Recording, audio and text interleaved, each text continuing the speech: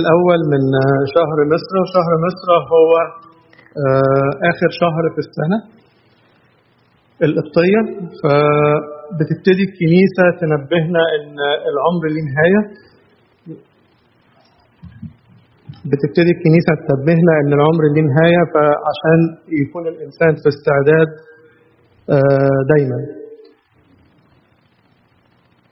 المثل الإنجيل النهاردة جاي من مثل الكرامين الأردياء، هو بيتسمى الكرامين الأردياء، اللي هو كان إشارة لمعلمي الناموس أو اللي هو رؤساء الكهنة أو الكتبة، وكان اللي كان بينهم على طول في مواجهات مع السيد المسيح لأنهم كانوا رافضين التعليم. Today's gospel comes from the Bible of Luke. And this is the first gospel and the first Sunday in the month of Misra, which is the last month of the Coptic year. And here the church reminds us about the end, that always we have an end and we have to be ready for this end and ready when God asks us to provide the fruits. So what did we do last year, and what is the plan to do next year if we still not have any fruits or have less fruits than what it should be? So this is what we need to get prepared for or get ready for, to have fruits, because without fruits we are not inheriting the kingdom of heaven. So the parable is a symbol. The Bible often compares to Israel to a vine or a collection of vines in a vineyard, and this is exactly what it reads in Isaiah 5. Also, the vine dressers represent the civil, religious leaders of Israel and Judah. Their duty was, and that was the problem, their duty was to guide the people righteously, but they were corrupt in their dealings. And that's why they were opposed always by Jesus. He revealed to the people of Israel that these people are not responsible for what they were doing. That wasn't their job, that wasn't their duty, but they were corrupt. The landowner represents God, the son represents Jesus, and the vine dresser, the servants represents the prophets. What we actually need to focus on today is learn from their mistakes. Those vine dressers made many mistakes.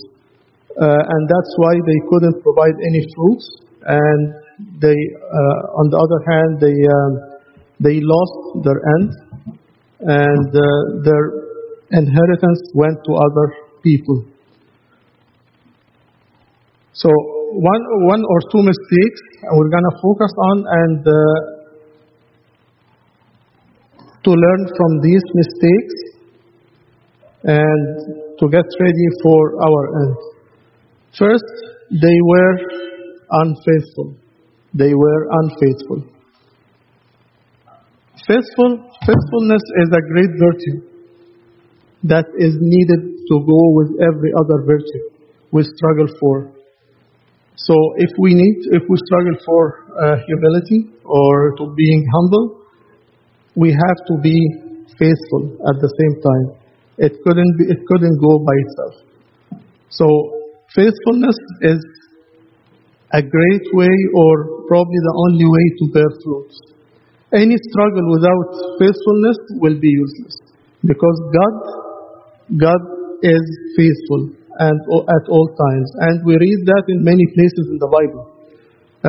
For example, in Revelation, Sefer Ru'ya, and to the angel of the church of Laodiceans, write these things, says the Amen, the faithful, which refers to God. And in Thessaloniki, Second Thessaloniki, but the Lord is faithful, who will establish you and guard you from evil one. So God is faithful and He likes everyone to be faithful as Him. God always looks like if we have any businesses and if you look to hire anyone, someone to complete a certain job or something like that, you look always for a faithful candidate. So God always looks for the faithful person to give him responsibilities. And this is written in the Bible. Who then is the faithful and wise servant, whom the master has put in charge of the servants? And this is written in Matthew. So, this is about faithfulness, and which is a great virtue, and as we said, it has to go with every other virtue. So how can I be faithful? Faithful in three directions: towards God, towards myself, and towards others. So in three, to complete the whole picture of faithfulness. Towards God, we have to keep the faith, the commandments of God, and worship faithfully. We read that in the Bible in the 1 Samuel in the Old Testament. But be sure to fear the Lord and serve Him faithfully with all your heart. Consider the great things He has done for you. So, towards God, we have to keep the faith, we have to keep the commandments, and do the commandments in our lives, and worship faithfully. Towards myself, I know how precious is my soul in the eyes of Christ, or in the eyes of God, because He sacrificed Himself for myself, and that was an expensive price. So I have to keep myself, or I have to strive faithfully, I have to struggle faithfully until I reach the eternal life. So this is about myself. I have to ensure that I inherit the kingdom of God. I live the rest of my life, or the eternal life, with God. For what profit is it to a man if he gains the whole world and loses his own soul? So without faithfulness, we can lose our own soul, we can lose our eternity.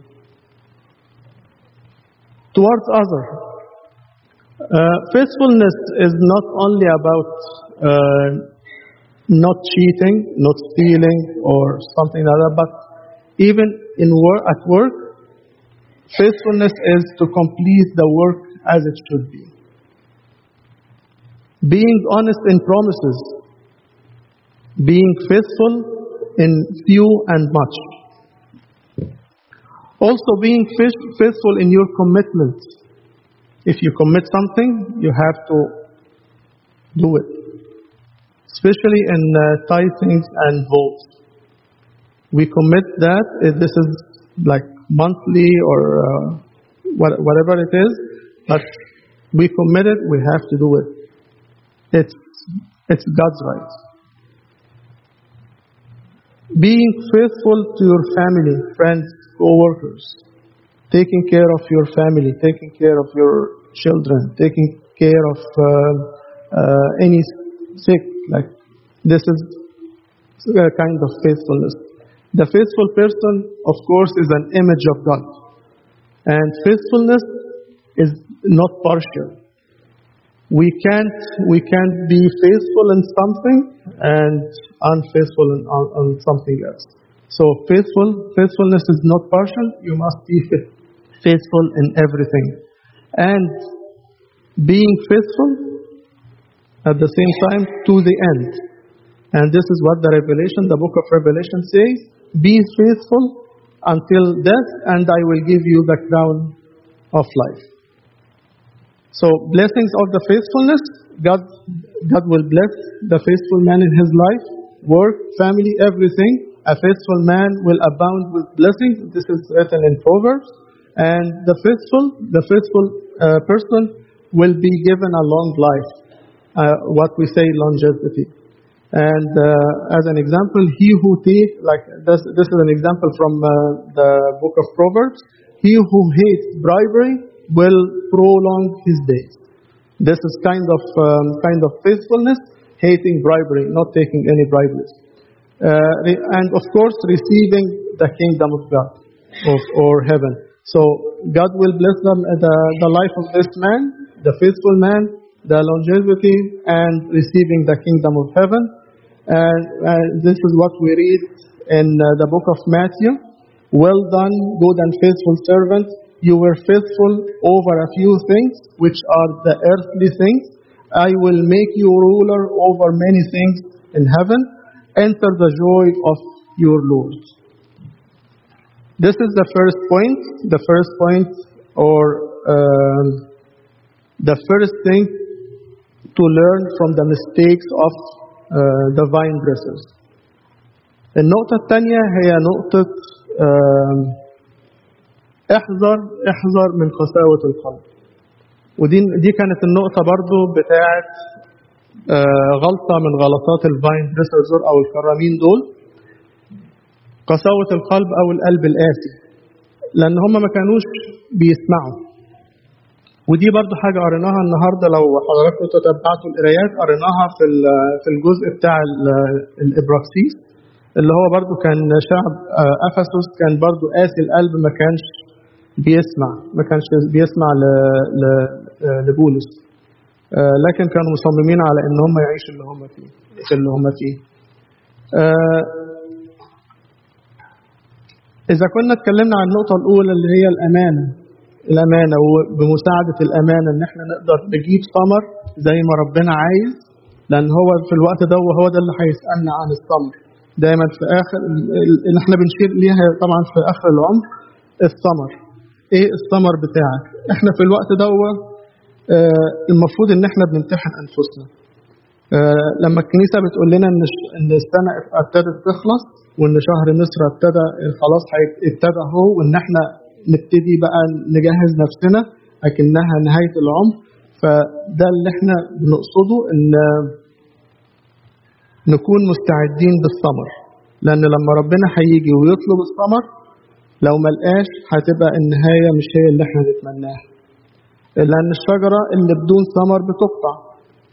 ودايما بنفتكر آية في الوقت ده أو في وقت أي سنة أو في وقت بداية جديدة: يا سيد اتركها هذه السنة أيضا. طب ليه كل سنة نلتمس لنفسنا أعذار ونبتدي نطلب فرصة تانية؟ ما دام الفرصة موجودة طول ما احنا عايشين، لكن وقت ما بتخلص الفرصة مفيش رجوع. فقلنا النقطة الثانية دي اللي هي قساوة القلب.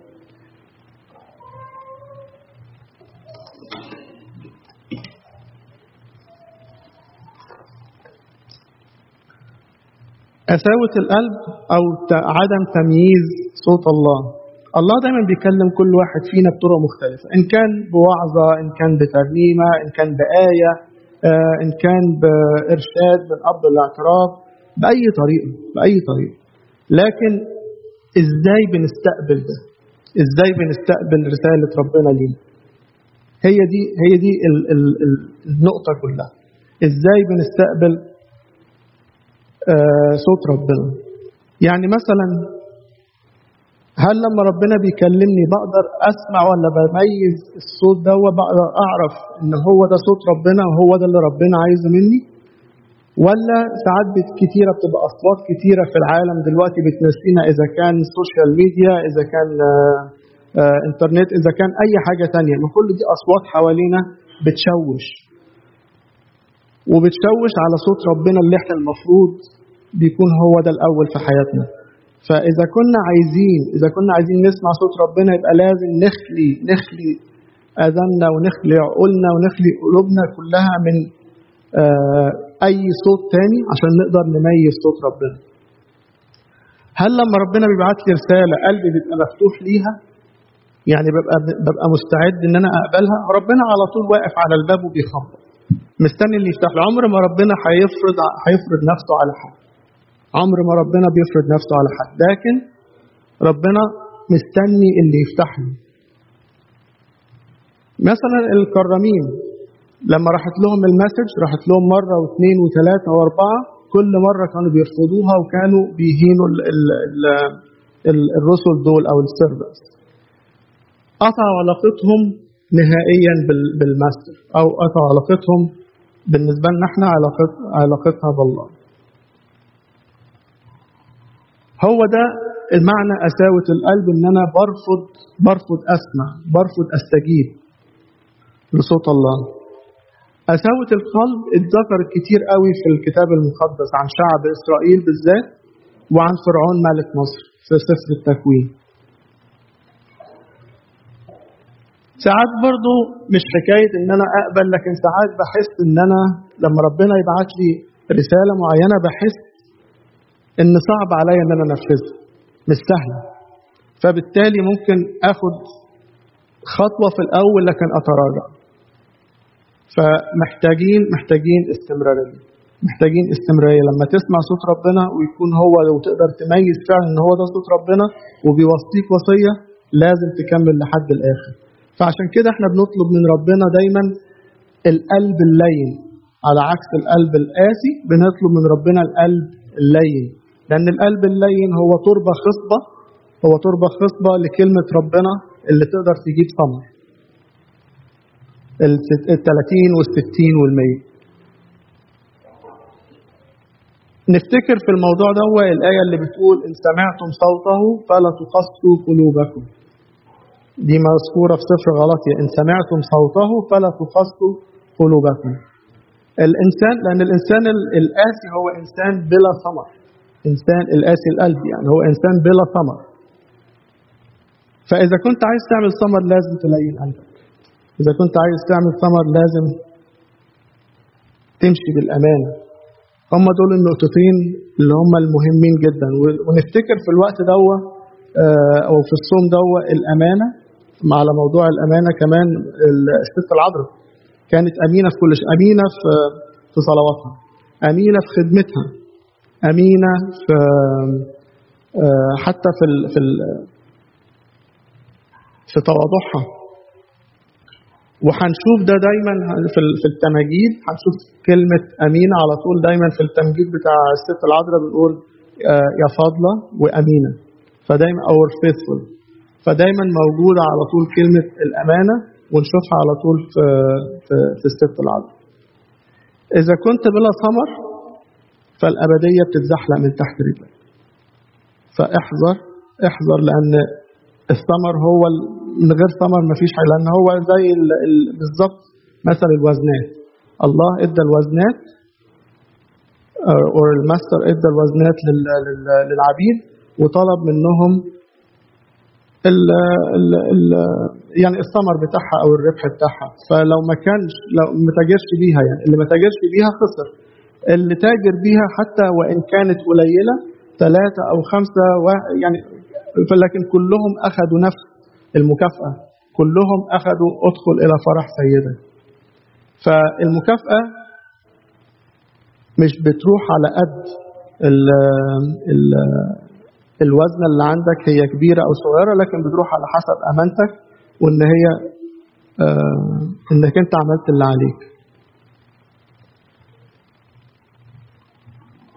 الإنسان القاسي برضو نرجع للنقطة دي، هو صعب جدا يتوب. إذا كنا بنتكلم على ثمر توبة، فمن الصعب جدا الإنسان القاسي ده إن هو يتوب، وحتى وإن كان بيمارس الحياة الروحية في الكنيسة لكنها بلا روح، ومع الوقت مفيش تغيير، مفيش ثمر، مفيش نمو. على عكس الإنسان اللي هو اللي قلبه لين وحساس، ممكن ترنيمة، ممكن عظة، ممكن آية، ممكن قراءة بتأثر فيه وبعمق وتكون سبب تغيير. فدايما محتاجين ان احنا نفتح قلوبنا، محتاجين ان احنا نطلب من ربنا، نقول له غير يا رب القلب الحجر اللي في بتاعنا وبدله بقلب لحم، قلب لحم يحس، قلب لحم يكون لين، قلب لحم يستقبل الكلمة، قلب لحم يكون تربة خصبة عشان تجيب ثمر. الإنسان اللي قلبه لين يقدر يميز صوت الله، وبرضه بيرق للآخرين. في علاقته مع الآخرين. إذا كنا بنتكلم على علاقتنا مع الله، مع النفس، مع الآخرين، الإنسان اللي قلبه لين، اللي هو اللي ما عندوش قلب قاسي، يقدر يرق للآخرين، يشعر بضعفهم ويساند الضعيف. عشان كده بنطلب دايما ونقول الطلبة بتاعت اللي هو ان احنا نطلب من ربنا اللي هو يغير القلب الحجر اذا كان في حاجة معطلانا عشان نقدر نجيب ثمر اللي هو في حتة القلب. نقدر نطلب من ربنا ونقول له يا رب غير القلب الحجر اللي داخلنا وغيره بقلب لحم، قلب يحس، قلب يكون متجاوب دايما معاه. والمجد